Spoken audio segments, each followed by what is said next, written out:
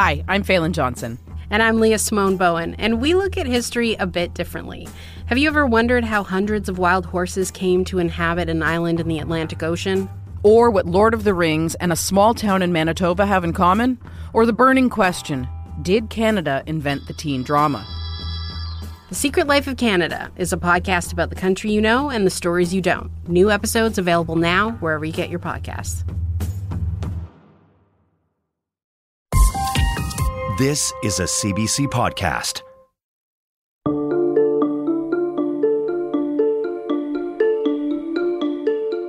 Welcome to Ideas. I'm Nala Ayed. This is the fourth of the 2023 CBC Massey Lectures, The Age of Insecurity, by writer, filmmaker, and political organizer Astra Taylor. Everyone feels insecure these days, and the natural world has also become increasingly volatile. From deadly heat domes and wildfires to catastrophic flooding and rising sea levels, our lives are now shaped by ecological insecurity. And in a world this out of joint, how could we possibly feel secure? Astra Taylor argues we are hurtling towards a future wrecked by our pursuit of human security alone, and that we need to chart a different course. Astra Taylor was born in Winnipeg and raised in Athens, Georgia. Her most recent book is Remake the World: Essays, Reflections, Rebellions. Others include the American Book Award winner, The People's Platform, Taking Back Power and Culture in the Digital Age, and Democracy May Not Exist, but We'll Miss It When It's Gone. Every year we record the Massey Lectures on a cross-Canada tour, and this year we went to Winnipeg, Halifax, Whitehorse, Vancouver, and Toronto. Today on Ideas, from the York Theatre in Vancouver, the fourth of the lectures, titled Beyond Human Security. Here's Astra Taylor.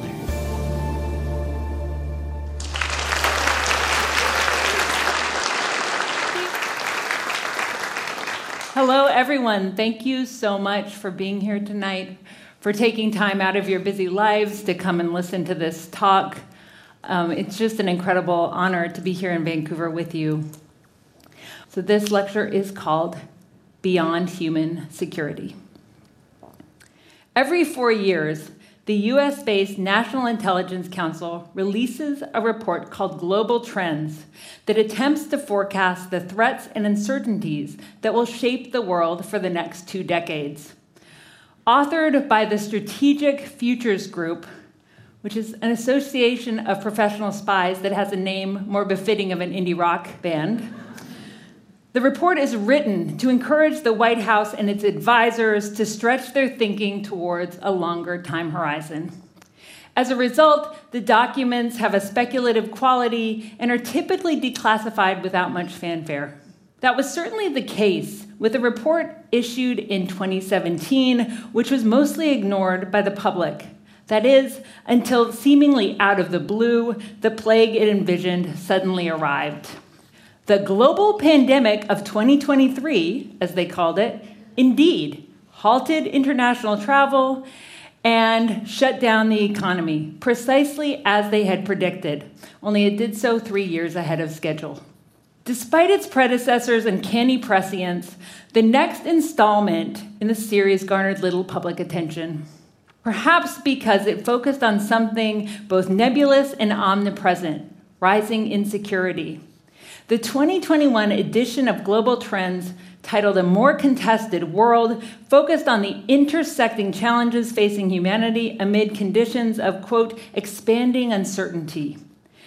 One of the report's main graphics featured a box labeled Eroding Human Security, surrounded by an array of menacing inputs or drivers: extreme weather, water misuse, sea level rise, geoengineering, societal and governmental change, unequal burdens, instability, conflict, and more. Inside that besieged box, the report argues, is the future we will all inhabit unless a miracle occurs. The authors bluntly describe the dilemmas we face, writing, and here's a quote, The effects of climate change and environmental degradation are likely to exacerbate food and water insecurity for poor countries, increase migration, precipitate new health challenges, and contribute to biodiversity losses. They go on to propose that the accelerating concentration of wealth will lead to the collapse of social progress and more volatile geopolitical environment. And who will suffer the most? Predictably, those who have the least, including the billion people on the planet facing a future as climate refugees. The report concludes by proffering 5 imagined scenarios, each envisioning a trajectory our uncertain future might take. So 1, a dystopian world where globalization has broken down. 2, a fraught state of competitive coexistence dominated by Chinese and American hostilities. 3, a world broken into siloed blocks that leaves climate change unaddressed and poor countries collapsing. 4, a revival of liberal democracy led by the United States and buoyed by technological innovation. That one seemed very utopian. The 5th and final scenario strikes a hopeful note. Under the heading Tragedy and Mobilization, it conjures a global revolution in human security. In this possible future, a heating planet has led to extensive famine and strife, sparking bread riots in Philadelphia. Traumatized by their experience of COVID-19 and hunger, young people launch a rebellious cross-border movement advocating for bold systemic change, initially for environmental policy and then public health and poverty. Green parties take power across Europe, the United Nations is revitalized, and China joins the alliance, followed by Australia, Canada, and even the United States after environmentalists sweep elections. The result? A new international organization, the Human Security Council. Under the threat of backlash and boycott, wealthy countries and corporations fall in line. By 2038, a growing recognition of the unsustainability of past practices has transformed attitudes about food, health, and environmental security. The only disgruntled nations are the few remaining petrostates. Reading the scenario, I found myself nodding in agreement with American intelligence officials for the first time in my life. An unsettling experience in its own right. I could barely even say it was so strange. If we want to escape the little box labeled eroding human security, a massive and visionary social movement will indeed have to shift our social systems away from the fossil fuel guzzling status quo. At the same time, as I read, I wondered if a Human Security Council is really enough to set us on a stable course. If the challenges facing humanity are so enmeshed with a devastated planet, then shouldn't we also be asking what security means for the ecosystems, plants, and animals on which our own food, health, and environmental security depend? One way of understanding our current predicament is that we are hurtling towards a future wrecked by our pursuit of human security alone. Many of the problems detailed in the Global Trends report stem from the fact that our political and social systems rarely, if ever, take other beings' survival or thriving into account. Instead of recognizing the earth as a commons we have a duty to care for and honoring the limits of ecosystems we need to protect, we treat the natural world as an inexhaustible resource we are entitled to exploit. But this human-centric approach now looks to be the source of our undoing. By attempting to conquer nature, we have brought ruin on ourselves. What worldviews and ways of being have propelled this destructive and self-defeating spiral? And what other principles and practices might put us on a less solipsistic and more secure track? What other more holistic and inclusive visions of security might we aspire to? Insecurity and security, I've argued throughout these talks, are not just about the here and now, but what we anticipate the future has in store. They have everything to do with time, and the same applies to climate change. The burning of carbon causes the past, present, and future to collide in disorienting and destructive ways. Fossil fuels are, in effect, the past condensed, every barrel of oil, simultaneously a swath of land and an epoch of life. the product of photosynthesis and the geological remains of once living organisms, concentrated to a potent essence. 2.5 centuries after the first smokestacks blew exhaust into English skies, we are only beginning to come to grips with the consequences of combustion. The coal put to work in Manchester at the dawn of the Industrial Revolution literally shapes our environment today. Just as the emissions from the burning of fuels from Saudi oil fields, American gas reserves, and Canadian tar sands will haunt life on Earth for a long time to come. As we incinerate our energy inheritance, nature's timekeeping methods become increasingly confused. April showers bring May flowers, or so they used to say, but this year I spotted daffodils in February. As the climate alters, delicately evolved biological clocks erratically speed up or slow down, causing plants and animals to fall out of sync. The majority of marine life, from seal to salmon, has adjusted its migration, breeding, and feeding patterns as a result of warming waters. As the permafrost melts, land animals across the Arctic are doing the same, forging new paths as once stable conditions change. Caribou travel further north and calve early, missing the sprouting of vital food sources on the tundra and pushing herds toward extinction's brink. Experts in phenology, which is the study of the timing of biological events such as plants flowering and insects laying eggs, call this a mismatch. Birds arrive late for spring, having timed their migration with the sun, while plants are more attuned to variations in temperature. Flowers may bloom before or maybe after pollinating beetles, bees, or wasps arrive, symbiotic partners misaligned.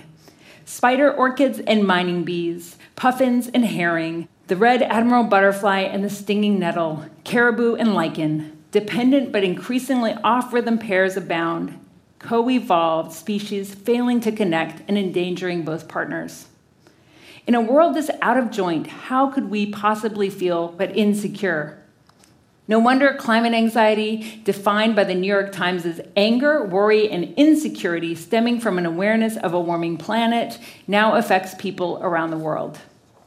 It's the eerie emotion I felt as I gazed upon those unseasonably early blossoms, one made eerier by the knowledge that such aberrations will only become more frequent, indeed routine. These days, some of us who once took security for granted are now grieving the loss of a future previously believed to be guaranteed. Others grieve a stable planet they never knew, with children, especially indigenous youth, showing particularly acute symptoms of distress about what the future holds. The question, as always, is how we respond. Will we snap shut with an authoritarian reflex, deny science, and defend an unsustainable status quo? Build apocalypse-proof bunkers, or retreat to safer ground? Or can we approach this crisis with curiosity, asking how we can work together to transform our relations to the more than human world? Part of the insecurity many of us feel around climate change stems from the fact that no one knows exactly what will happen next. But perhaps speculating about future scenarios is not the best use of our limited time. Not knowing can portend disaster, or it can be a sign of possibility, and thus a spur to intervene. Fortunately, there are multiple ways to conceptualize and approach time. The first and more typical understanding emerges from the ancient Greek chronos, which means chronological time, a sequential unfolding. This is the time we're all familiar with. But the ancient Greeks had another concept, kairos, which refers to an auspicious moment, the time for decision or action. Kairos, understood in this way, is the time that we seize. It is the time of those who turn their insecurity and anxiety into solidarity, knowing that every mote of mitigation matters, that every bit of carbon we don't release saves lives and buys time, and that without the sustained mobilization and protest movements of recent years, the catastrophes we face would be that much deadlier. Kairos says that time is of the essence and that it is not too late for the future to be changed in good ways and in bad ones. The only way we risk a mismatch is by giving up and accepting our extinction as preordained. Kairos invites us to act now, whatever time it happens to be. It is the temporality of those who, even as they mourn, also organize, who vote, divest, strike, blockade, rewild, replenish, and sue. In 2018, Ontario's Conservative government, led by Premier Doug Ford, dramatically reduced greenhouse gas emissions targets. In response, plaintiffs aged 12 to 24 filed a lawsuit, Mather versus Ontario, channeling their insecurity and dread about the future into groundbreaking litigation. The lowering of emission standards, the plaintiffs contend, was an infringement of their Section 7 rights to life, liberty, and security of the person as defined by the Canadian Charter of Rights and Freedoms, as well as a breach of the rights of people not yet born. Their claims are bolstered by a growing chorus of scholars and activists who argue that the constitutional right to security of the person that Canadians possess must entail protection from environmental threats, lest that right be rendered meaningless. How can people ever be secure if government policies are actively undermining both personal and societal preservation? Shelby Gagnon, one of the youth litigants, is a 26-year-old artist and organizer from Araland First Nation who focuses on food security. She has lived most of her life in Ontario's Thunder Bay. The Araland First Nation are known as the Blueberry People, but the year before last, after fires and a parched season, there were no berries to be picked. As Gagnon observed, that depletes food security, but you're also losing part of your identity. What does it mean to be blueberry people if no berries grow?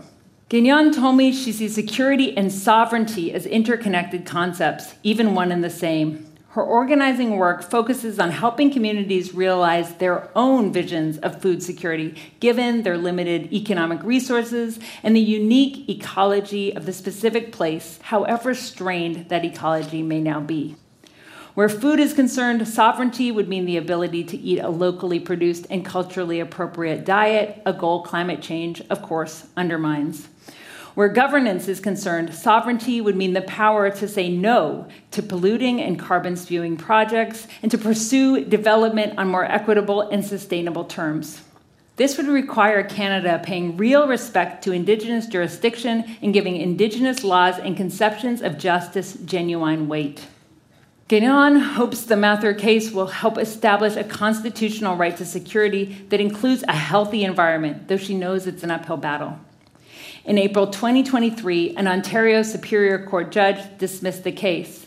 But the judge did validate many of the plaintiff's arguments, including finding it, quote, indisputable that, as a result of climate change, the applicants and Ontarians in general are experiencing an increased risk of death and an increased risk to the security of the person. That leaves ample ground for an appeal, which means it may take many more years for a final decision to be handed down.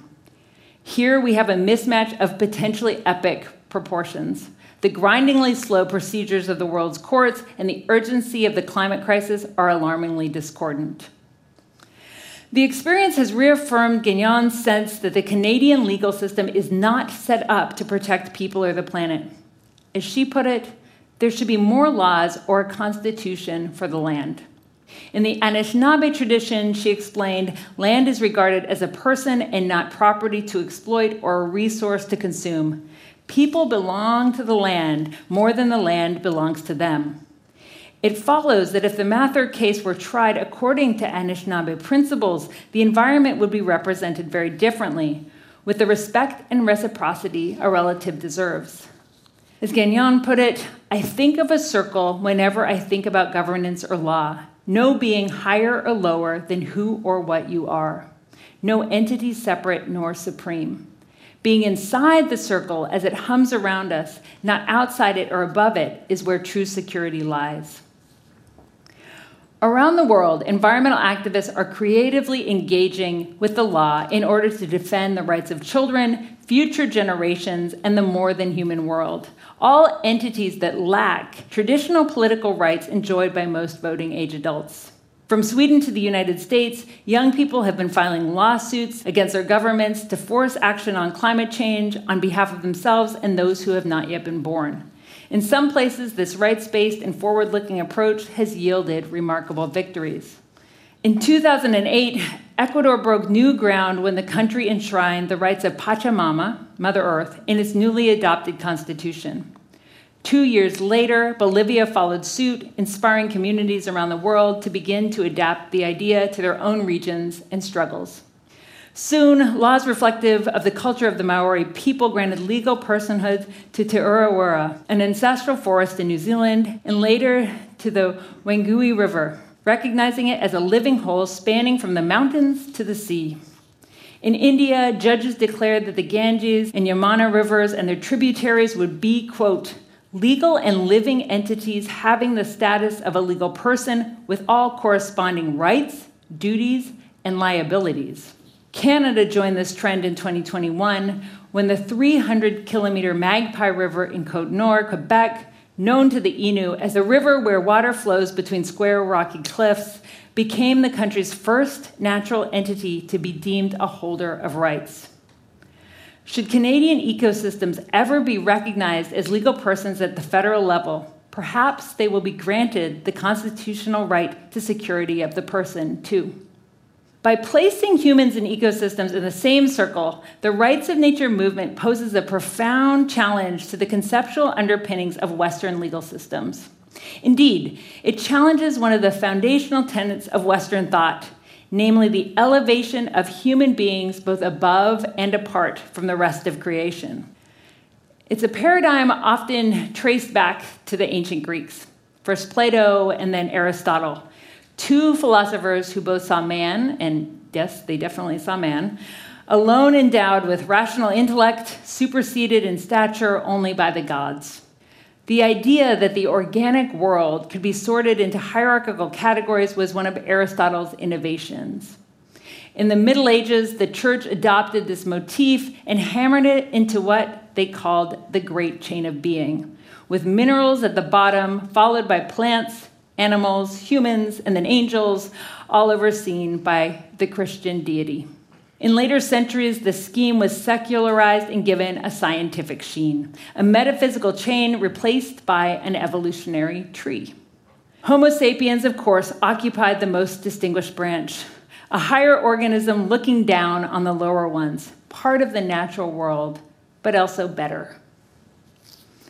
Even if we don't go around gloating about our species' defining traits and talents, opposable thumbs, tool use, mastery of fire, language, reason, Western thinking and the political structures we inhabit are steeped in a paradigm that presumes human preeminence and dominion. Whatever form it takes, the idea of creation as a hierarchy with our species sitting smugly at the summit always struck me as an image more illustrative of repressed insecurities than innate strengths. No doubt, we human beings are wonderful, but we're also a bit absurd, gangly, furless, and extremely chatty. Only an insecure creature, or perhaps an insecure culture, would need to puff itself up with such pompous images, an act of defensive narcissism taken to a society-wide extreme. A secure creature, I like to imagine, could celebrate its own unique abilities while also respecting other forms of intelligence and perception. A secure creature could marvel at its own amazing thumbs without denigrating the paws, hooves, claws, webbed feet, and fins that other beings possess. If that were the case, we could perhaps also be more inclined to recognize the ways our grasping hands have gotten us into trouble. The idea of human supremacy has lent credence to the idea that nature is a storehouse for our kind to own and exploit, an attitude my sister, the disability studies scholar Astra Taylor, calls suicidal anthropocentrism. Should we stay the current course, nearly 1 in 4 children will live in extremely water-insecure areas by 2040. Over 1 billion people will be made climate refugees by 2050. And by 2070, approximately 3 billion people will live in hot zones or areas outside of the narrow band of climatic conditions that shaped most of human civilization. In the decades ahead, 1 million animal and insect species are poised to disappear into the void, disrupting food chains and causing cascading consequences we can guess at but cannot entirely predict. The vanishing bugs are, of course, essential food for many birds. Without these pollinators, many plants and food crops simply won't grow. Granting legal rights to nature will not stop this doomed spiral, but it might help slow it down, and speed matters. In an essay on not losing hope, one of the lead authors of the 2022 Intergovernmental Panel on Climate Change wrote, "Every single metric ton of carbon dioxide we prevent from entering the atmosphere lessens the severity of the impacts we bake into the system. The same goes for every day a fossil fuel transporting pipeline is blocked, every acre of natural habitat that is saved, every endangered creature that survives, and every gallon of water that remains safe to drink."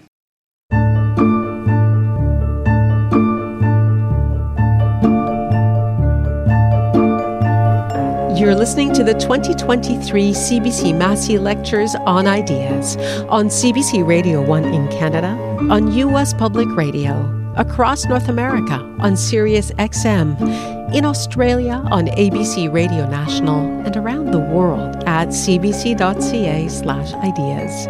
You can also hear us on the CBC Listen app and wherever you get your podcasts. I'm Nala Ayed.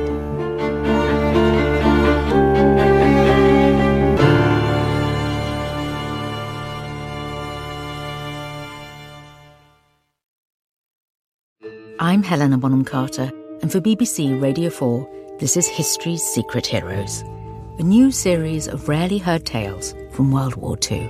They had no idea that she was Britain's top female codebreaker. We'll hear of daring risk-takers. What she was offering to do was to ski in over the high Carpathian Mountains. Of course it was dangerous, but danger was his friend. Subscribe to History's Secret Heroes wherever you get your podcasts. While we were on the Massey tour, we recorded interviews about the kinds of insecurity we see today, specifically housing and food insecurity. We'll be playing excerpts from those interviews throughout the lectures. Here is Norma Cassie, a former chief of Vuntut Gwitchin First Nation and a former Yukon MLA. Since I was quite young, I was told by my grandfather and others that their hard times are coming. The weather's going to change.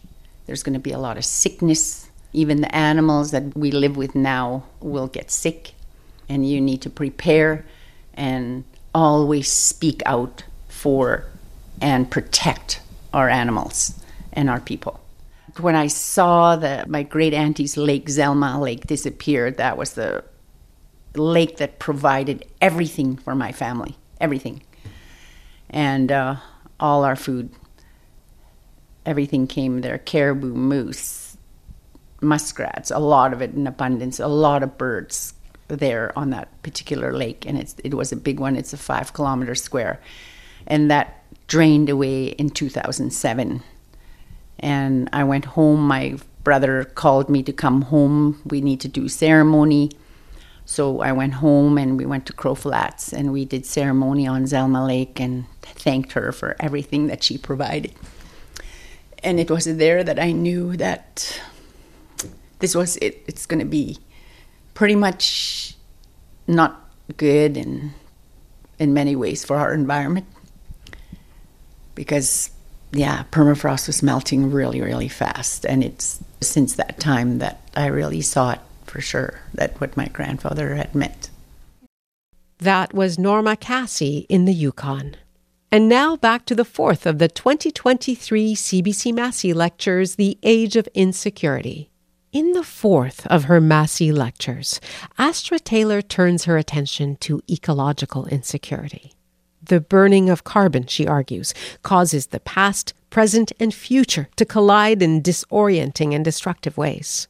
As the climate alters, delicately evolved biological clocks erratically speed up or slow down, causing plants and animals to fall out of sync. In a world this out of joint, how could we possibly feel secure? Here's Astra Taylor with Beyond Human Security. In 1516, the philosopher and statesman Thomas More published his treatise Utopia and introduced a new word into the English lexicon, a play on topos, meaning no place in Greek. In this tale within a tale, a traveler describes his visit to a strange country where the inhabitants hold all property in common. Viewing themselves as cultivators of the land, not proprietors of it, the utopians, as they called themselves, are free of the insecurity and tumult produced by competition, acquisition, and loss. Men and women labor in essential trades, such as farming, but only for 6 hours a day, giving them plenty of time to study and enjoy their religious freedom. There are no alehouses in Utopia, and also no lawyers. And couples get to see each other naked before they are wed. If you inspect a horse before you buy it, the traveler says to his astonished interlocutors, shouldn't you take a good look at your future spouse before you commit? Combining speculative philosophy with a cutting critique of the political status quo, Moore wrote Utopia in the midst of the enclosure movement, that long period when millions of acres of once common fields and forests were fenced and hedged in England for private gain. The great transformation in land ownership set the stage for capitalism as we now know it. In an oft-quoted passage, Utopia denounces the wealthy nobility who have seized common land to feed the growing and lucrative wool trade, uprooting and impoverishing peasants to make pasture for flocks of sheep and turning the, quote, best inhabited places into solitudes. The enclosure movement commodified land and deprived commoners of material security, a monumental shift that I talked about in my first lecture.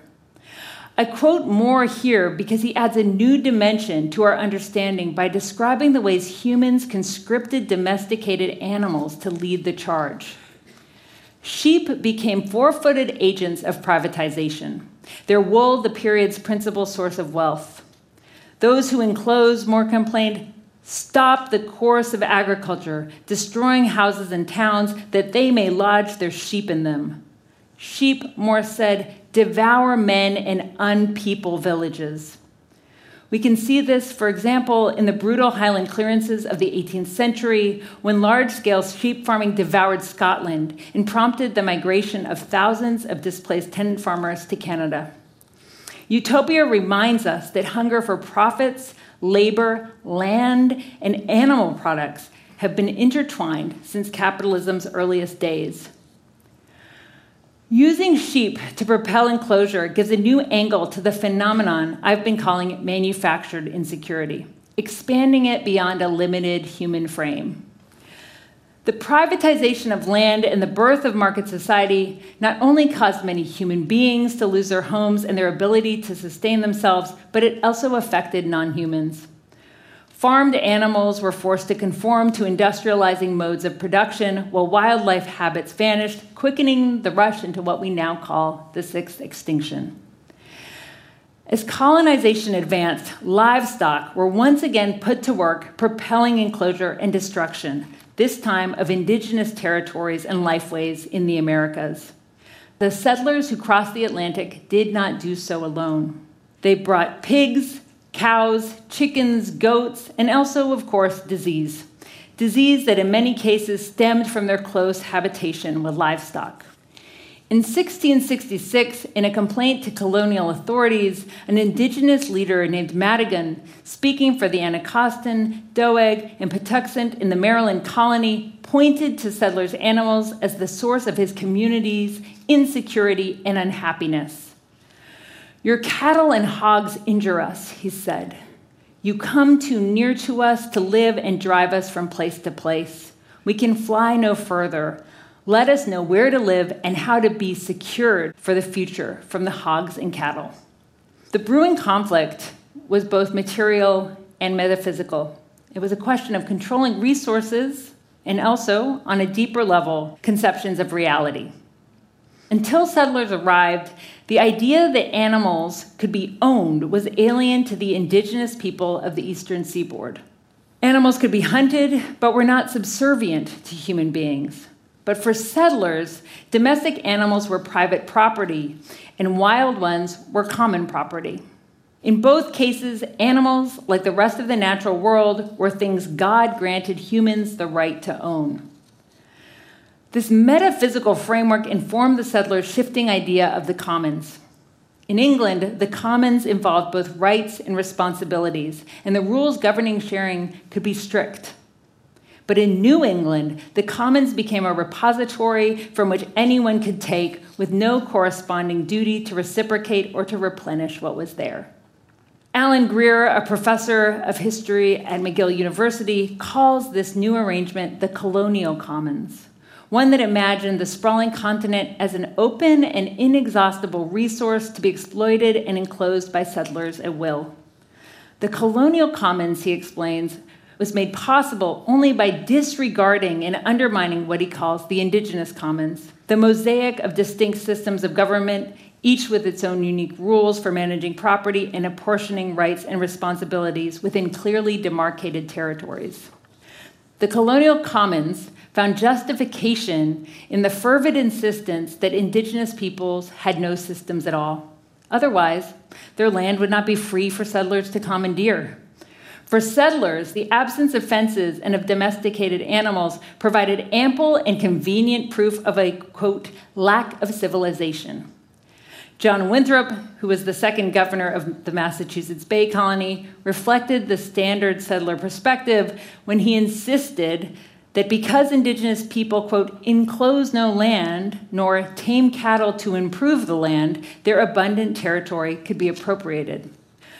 Colonists interpreted the lack of fencing as a sign of a lack of ownership, when in fact it was merely a sign of a lack of livestock and thus a sign of a lack of need for fencing. This self-serving view would find its quintessential expression in the writings of John Locke, the philosopher most associated with the development of modern ideas of liberty, democracy, private property, and also security. The need for security, he believed, is why people get together to form a society in the first place. Locke argued that people are entitled to make land their sole possession when they mix their labor with the natural world, thereby improving it and privatizing it. He contrasts these allegedly industrious and rational people unfavorably with commoners, by which he meant both English peasants and the indigenous peoples of the Americas. People, he claimed, let resources go to waste. Locke's argument upheld the classic justification for the English crown's dominion over the continent. He imagined, quote, bands of wild Indians who, lacking fences and unable to subdue the land, had no legitimate claim or title to their territory. And so settlers took the land, in part by setting their animals loose. As Virginia DeJohn Anderson documents in her book Creatures of Empire, the ecological consequences of settlers' rambling and ravenous menageries were evident as early as the 17th century. Free to forage whatever they could find, cows and pigs consumed delicate grasses, seeds, and roots, and quickly reduced the land's capacity to regenerate, spurring their owners to, of course, take them further afield. Hogs dug up clam beds, cattle spread weeds, erosion took its toll. From Canada to Mexico, the herds of hoofed mammals that arrived in colonization's wake radically changed the landscape and introduced a new biological regime that made it harder for indigenous people and indigenous creatures to sustain themselves. As the land became depleted, settlers pushed forward, moved elsewhere, enclosing and exhausting the land. The cycle repeated. It was a logical consequence of the colonial approach to the commons, one that undermines its own security by taking more and more instead of taking care. Here in Canada, no creature epitomizes this voracious dynamic more than the beaver. By the time Utopia was published at the start of the 16th century, Eurasian beavers had already been hunted to oblivion. When vast beaver populations were discovered in North America, enterprising investors, most famously the Hudson Bay Company, launched another deadly hunting spree. The continent's beavers were methodically turned into fashionable top hats that built immense fortunes and shaped this nation. By the early 20th century, where there had once been perhaps hundreds of millions of beavers across North America, only 100,000 remained. But the story of the beavers also reminds us that the commons can be replenished. Today, thanks to coordinated efforts, beavers are a rare conservation success story. Their North American numbers now exceed 10 million, and the benefits of their resurgence cascade like a spring-fed stream. Ecologists now recognize beavers as a keystone species, right? That's a species essential to maintaining an entire ecosystem's well-being. When reintroduced to an area, beavers set in motion protective and reparative natural processes that can fend off some of the dangers posed by a warming planet, from counteracting rising temperatures to combating erosion and drought. Beavers also do wonders for biodiversity. Ecohydrologist Emily Fairfax calls the revitalized zones beavers create refugia, areas where diverse groups of creatures can survive adverse conditions. Her research focuses on the now terrifyingly common megafires and how beaver-altered landscapes have the remarkable ability to withstand extreme heat and raging flames. Beaver refugia are a kind of utopia, only better because they are real. The antithesis of the colonial commons, they are places where plants and animals can find safety, rebound, and heal. By cleansing water, fighting fires, and sheltering other species, beavers are model stewards of ecological security. In the early 1980s, when I was barely a toddler, my family decamped from Canada and headed south to the desert.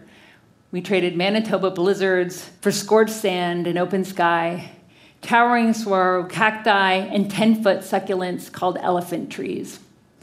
As a kid, you learn fast that the fuzzy appearance and name of the teddy bear cholla belies the harshness of its barbs. A jumping cactus, as they're also called, because they literally seem to reach out and attack you, will quickly teach you that nature is not a mere thing and certainly not something to be messed with. Arizona was where I got my first lesson in the importance of protecting the commons and the folly of Western conceptions of private property. My father was a graduate student studying chemistry with a growing family to feed, so we moved to Tucson's south side where the rent was cheap. That was the house where my sister Sonora was born. She was named for the Sonoran desert that surrounded us. Dad's parents lived a little more than an hour away, near the Mexican border, and up a jagged driveway at the top of a dusty Patagonia mountain, dotted with scraggly juniper trees and inhabited by squadrons of javelinas. Yes, that's the proper term for the bands of roaming and raucous creatures that resemble wild pigs, but are, in fact, oversized rodents with hooved feet. I loved the strange creatures and my grandparents' strange house with its wood-burning stove, its cuckoo clocks, its hand-cranked coffee grinder. But most of all, I was fascinated by my grandmother, fascinated by the ways we disagreed. She baked big batches of sugar cookies, as grandmas are supposed to do, but with a gleam in her eye. She knew their sweet scent would fill the room and that I, a dedicated 7-year-old vegetarian, would refuse to eat them because they were fattened with bacon grease. My grandmother was as sharp as the prickly pears you could see from her porch, but I was just as obstinate. Grandma's house was far from any stores and unconnected to most municipal services. Resources were conserved out of necessity, not out of tender-hearted ecological concern. Rainwater was collected on the roof, toilets flushed sparingly, and all trash tossed into an abandoned mine shaft. It was a chore I initially cherished, heaving black bags into the void, a satisfying test of my childish strength. Grandma was a die-hard libertarian. An emphasis there is on the word hard. And the land belonged to her. If she wanted to dispose of her garbage in a pit, that was her business, just as any veins of valuable metal would have been the previous owners to exploit. My grandma had been a stay-at-home mother to 6 boys, while Grandpa worked as an immigration officer. When he was stationed at the airport in Winnipeg, she discovered the work of Ayn Rand. Rand and Milton Friedman were her gurus, capitalism her gospel, and she saw any government regulation as an unforgivable imposition on individual freedom. The market, not the government, knew best. In my grandmother's imagination, private property was absolute. The line between what was hers and not hers, watertight. But land, of course, is never watertight, and that is true even in the desert where water is scarce. As time went on, I'd lug the black garbage bags down the hill and throw them into the hole, watching them land with a thud atop the years of refuse piling up, and think of the other pits I had heard the grown-ups discussing. From the 1950s to the 1970s, not far from our first house on Tucson's poor and mostly Mexican-American South Side, private military contractors had regularly dumped toxic waste into open-air holes in the desert floor, and this waste had filtered into parts of the city's public water supply. Thousands of people drank it, and many died, came down with rare illnesses, or like my sister Sonora, were born with disabilities. The south side of Tucson was an industrial sacrifice zone. As a child, I didn't understand these dynamics fully, but the stories of water contamination shaped my sense of reality and my sense of security too. I became obsessed with pollution, recycling, the ozone hole, extinction. I had climate anxiety long before the phenomenon had an official name. I knew that the garbage pit in my grandmother's mountain touched the valley below, that the boundaries between bodies and ecosystems, self and not self, were porous and blurred, that pollution did not just keep to a particular property because someone owned it. My philosophical outlook was in some ways straightforward, an extension of the moral lessons children are regularly taught. By disposing of trash in the desert, a group of adults had polluted something that was not theirs to begin with, something we were all supposed to share. Earth, water, air, these are things that every person and animal needs. They are commons that should not be cordoned off or corrupted. Commons, of course, was a word I did not yet know, but I understood the concept nevertheless. I also understood that sharing had rules. Rules being a basic tenet of any child's game. Something being common was not a license to destroy it. My grandmother had a dimmer view. Sharing, she thought, is destined to fail because humans are selfish. She agreed with the economists and policymakers who argued that common resources will always be sullied and public goods taken advantage of. Because no single person or corporation owns the water or air or the welfare state, they will inevitably be overused and exploited by individuals seeking to maximize their own gain, dooming the commons to be even more poorly treated than the privately held ground bursting with her garbage. My grandmother saw the colonial version of the commons as the only possibility, a pessimistic outlook that gained legitimacy from an influential article written by a biologist named Garrett Hardin and published in 1968. Indeed, Hardin's 6-page article would become one of the most cited scientific papers of all time, and it remains highly regarded and often taught today. Published in the esteemed journal Science, the tragedy of the commons asked the reader to imagine a scene that would soon deteriorate. Picture a pasture open to all, Hardin writes. In a world of competitive individualism, a rational herdsman, as Hardin called his protagonist, can be expected to put more and more and more animals out to graze on the land, precipitating environmental disaster. As he put it, individuals locked into the logic of the commons are free only to bring on universal ruin. In Hardin's fable, the overgrazed pasture is a metaphor for all of society, indeed the entire planet, one he believed was being wrecked by overpopulation. The commons, be they open fields and farmland, air and water, or the water and welfare state, need to be enclosed for their own security and preservation. Only private ownership can keep things from being destroyed. But the evidence says something different. In 2009, at the age of 75, political scientist Elinor Ostrom became the first woman to ever win the Nobel Prize in Economics for her work on the commons. She was honored for a long career dedicated to debunking Hardin's exaggerated claims. For Ostrom, exposing Hardin's fallacy was not some progressive crusade. She was a capitalist, but she was also an ardent empiricist, when curious to learn what real people actually do. To feed this curiosity, she spent decades meticulously collecting hundreds of examples of people sharing scarce resources. Groundwater management near her native Los Angeles, cattle herding in Switzerland, lobster farming in Maine, communal forests in Japan, and fisheries in Nova Scotia and Sri Lanka. None functioned as the free-for-all open pasture Hardin had envisioned. Far from being tragic, commons have the potential to be maintained successfully and sustainably, in some cases for centuries on end. In the Spanish city of Valencia, for example, a vast and collectively run irrigation system established by Arab and Berber farmers over 1,000 years ago still serves over 10,000 farmers today. Security under these arrangements is the result of communally agreed upon rules that cultivate trust, participation, and reciprocity, and that include systems for self-monitoring and resolving conflict, and all geared towards a further time horizon, not immediate reward. Ostrom was fond of saying that there are no panaceas, only possibilities. Private property or anti-democratic coercion, which was Hardin's other solution to avoid tragedy, are not the only options for managing scarce resources. The destruction of the commons is not inevitable. When I was in my 20s, my grandmother asked where I got my socialistic ideas. She was as befuddled by my values as I was by her bacon cookies. Was it my Canadian mother's influence? Some meddling professor I'd met in college? The intellectual crowd I'd fallen in with in New York? The libertarian comic strips and copies of Friedrich Hayek's The Road to Serfdom she had pressed into my hands had done me no good. In fact, they had only convinced me that making markets paramount was the wrong approach.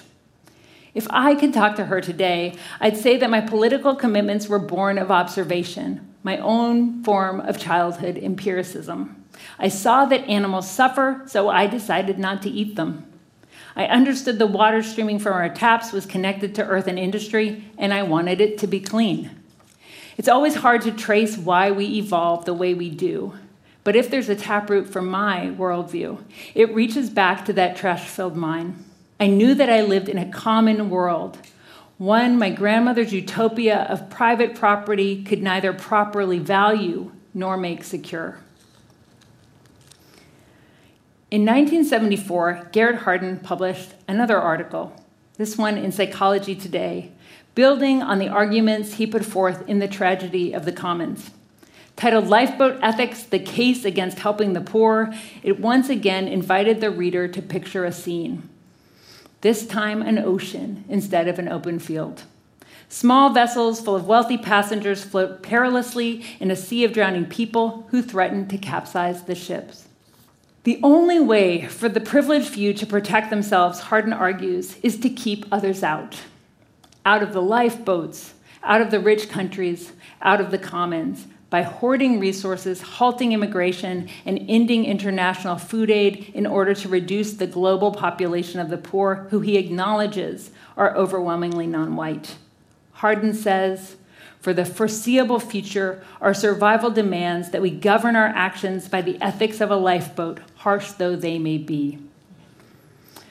Hardin's ideas align with the current of thinking now called eco-fascist, one on the rise in our uncertain times. It is based on the narrowest and meanest conception of security, of guarding one's privilege at the expense of others' lives both human and non-human. We know where this approach takes us. The scramble to achieve superiority by subjugating other people and creatures has yielded a Pyrrhic victory of megafires, heat domes, polar vortexes, atmospheric rivers, superstorms, super droughts, and mass extinction.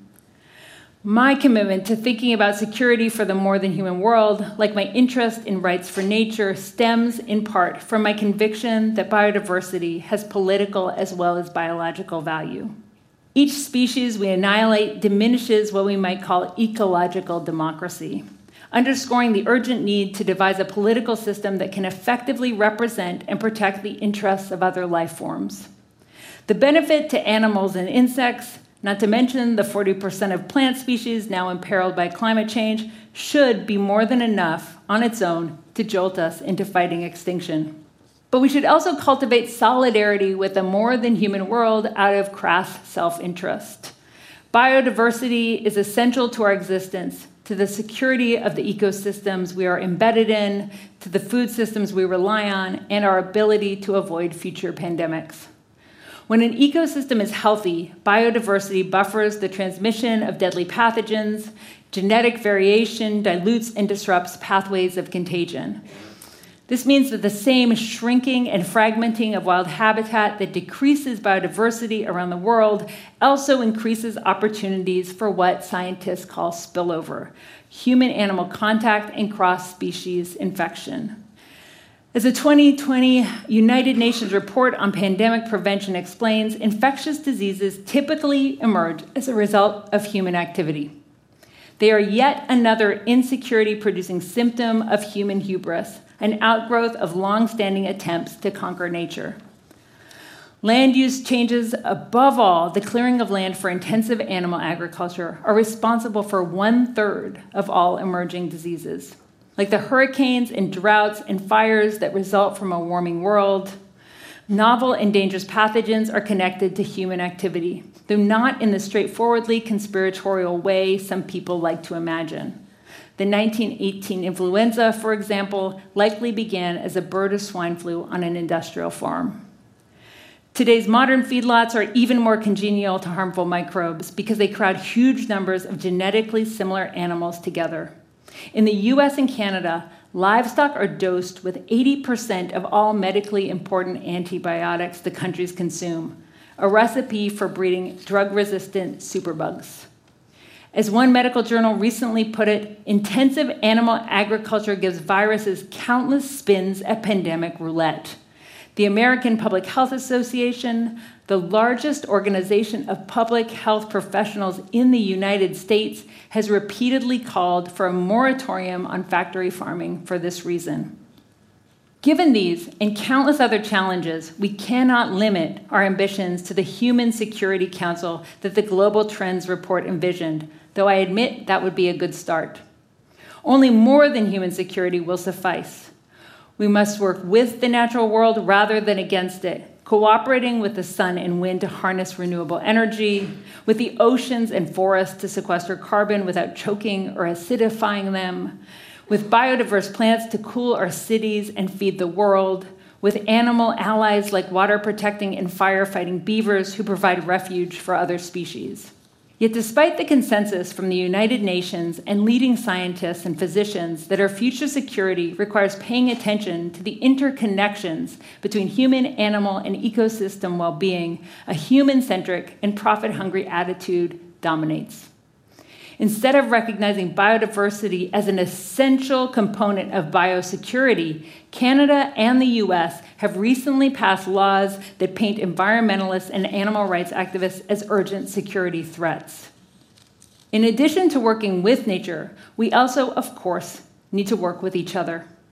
This requires turning our climate anxiety and insecurity into solidarity.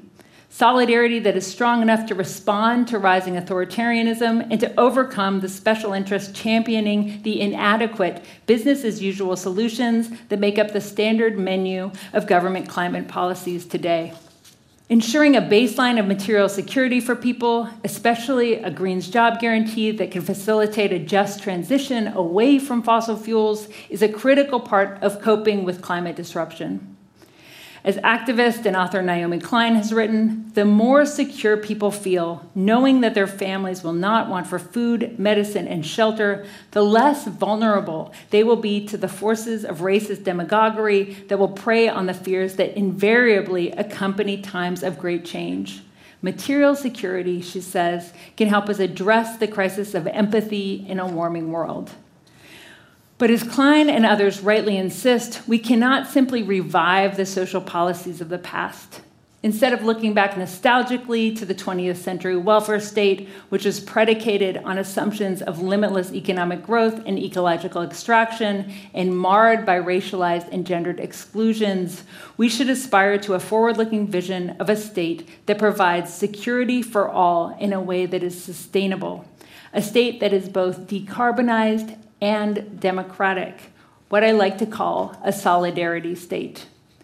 Rooted in the collaborative ethos of the commons, a solidarity state aspires to both political and economic equality and a recognition of our fundamental interdependence, including our interdependence with the more than human world. As Anishinaabe linguist and lawyer Lindsay Burrows has said, nature needs rights, but humans need a bill of obligations. Above all, we need the obligation not to take anything from nature unless we also take care to replenish it so that we honor ecological limits. Limits are something human beings have had to confront time and again. In the dialogue Critias, Plato laments land destroyed by mismanagement, describing the barren soil, absence of trees, and abandoned shrines where fresh springs used to be, describing them as the skeleton of a sick man, all the fat and soft earth having wasted away. The Sumerians, Romans, and Mayans and other ancient societies pushed past ecological limits too, spawning instability and hastening civilizational collapse. To read accounts of the colonial era is to encounter settlers marveling at their own destructive impact on the environment and sometimes planning the devastation outright. The difference today, of course, is that this destruction is now happening on a global scale. The image of the natural world as an inclusive circle instead of an exclusive hierarchy is not rose-colored romanticism. It is a more accurate reflection of the science that describes our reality, where we are embedded in an elaborate, sustaining circle of life, non-life, and even semi-life. My father is a medicinal chemist whose research focuses on viruses, including the one that causes COVID-19. Viruses are microscopic sequences of DNA or RNA reliant on hijacking the energy of host cells to replicate. They inhabit a category-defying limbo, a strange gray zone between living and non-living, animate and not. What I see in my father's work is less a drive for mastery than a sense of mystery. Viruses are hardly lovable, but my father has shown me that they deserve our respect and even awe. The fact that our lives depend on biological and physical processes we can barely categorize and complex dynamics we certainly do not command should occasion wonder and a large dose of humility. This humility is the ethos I associate with the good and generative capacities of insecurity, the kind that can help us be curious, connect, evolve, and maybe even survive in a radically changing world. I don't have a blueprint for a society in which all our problems are solved forever. Nobody does. As Ostrom said, there are no panaceas, only possibilities. I don't believe in utopia, but I can imagine a more hopeful future where our problems get more interesting and complex, a complexity befitting the tangled and unpredictable world that we live in. Should a handful of fossil fuel executives have license to incinerate the planet?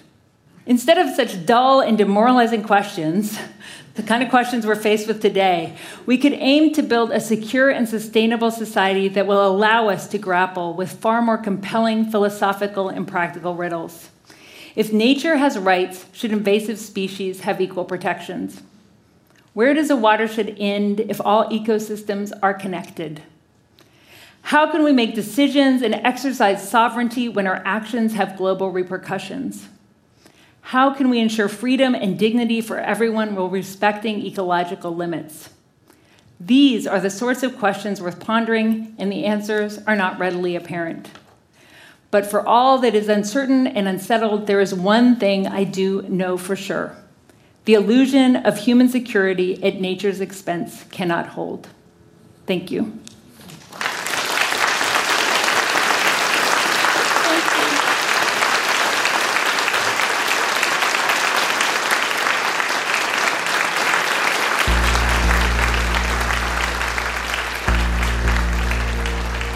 You've been listening to Beyond Human Security, the fourth of the 2023 CBC Massey Lectures, The Age of Insecurity, by writer and political organizer Astra Taylor, recorded at the York Theatre in Vancouver.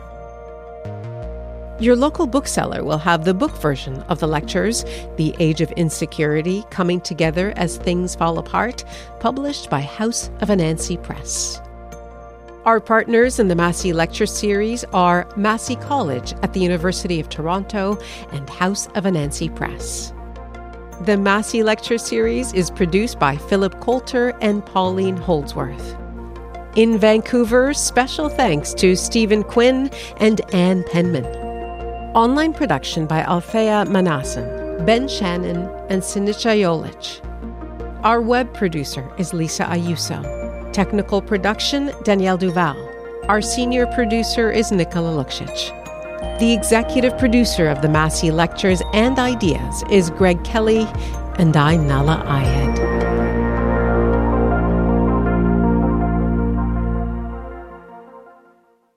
For more CBC podcasts, go to cbc.ca/podcasts.